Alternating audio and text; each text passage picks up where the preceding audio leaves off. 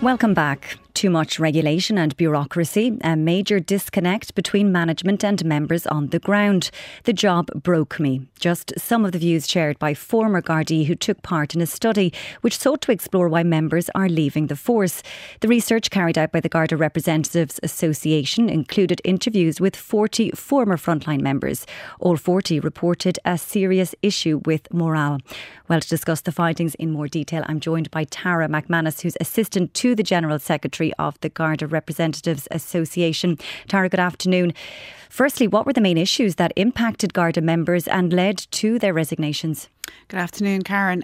So as you outlined there, when we started this particular research, we just wanted to know why were so many Guards leaving, because obviously in the last number of years we've seen the numbers of Garda resignations really start to rise, and in particular 2022 saw the highest number to date with 106. So I took on to actually speak to some of these Guards or former Guards. So I spoke to 40 and I was quite shocked by the responses I was getting into why they were leaving. I suppose I was expecting to hear things about the pension and about salary and stuff like that. That's not what I heard. So basically they all talked about Garda morale, but specifically they talked about feeling burnt out. They talked about feeling stressed, victimised and unsupported, and almost 70% of them said that the main reason that they actually walked away from the Garda organisation was due to bullying and due to the threat of discipline and feeling harassed in their role. So that is a really worrying trend that we have seen. 39 of the 40 that I spoke to reported that their mental health had suffered significantly while they were a member of An Garda Síochána. And then another worrying statistic was that 70% of them say that the fear of discipline is greatly affecting how they make their decisions. Now, acknowledging all that, and police work by its nature is extremely challenging, could it be the case that some Gardaí are signing up for the wrong reasons and perhaps unaware of what the role involves? I don't think so. I mean, the training is comprehensive, and the training, very quickly outlines them, what is expected of them. But again, a very high percentage of people would have said the job was not what they thought it would be. And that they weren't doing in their day-to-day duties what they felt that they should have been doing. They talk about this very heavy administrative and bureaucratic system. And again, the GRA have been talking about that for the last number of months, that the Garda management have introduced a number of systems such as IMS, RDMS, all these anagrams used to describe these systems, and they're bogging down members, with some members saying that they're spending 33% more time in front of a computer than they actually are either out in a patrol car or out on the beat actually policing. And separate to those important issues of burnout and mental health being a primary reason, have you taken into account the numbers who've left, members with criminal convictions or those who faced disciplinary action?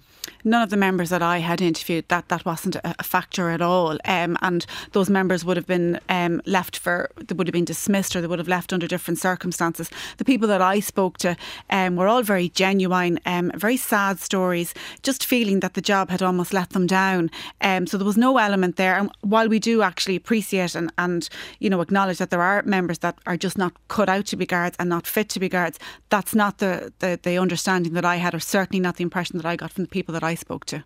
You obviously described this surge of resignations as a phenomenon. Garda headquarters, however, say it's 1% of the total Garda workforce, and they even make comparisons, say, with the UK, saying it's 10% there. How would you respond to that then? Well, look, we would acknowledge that the only people that we can compare it to are UK police forces, because obviously there's nobody else in the country that does what we do.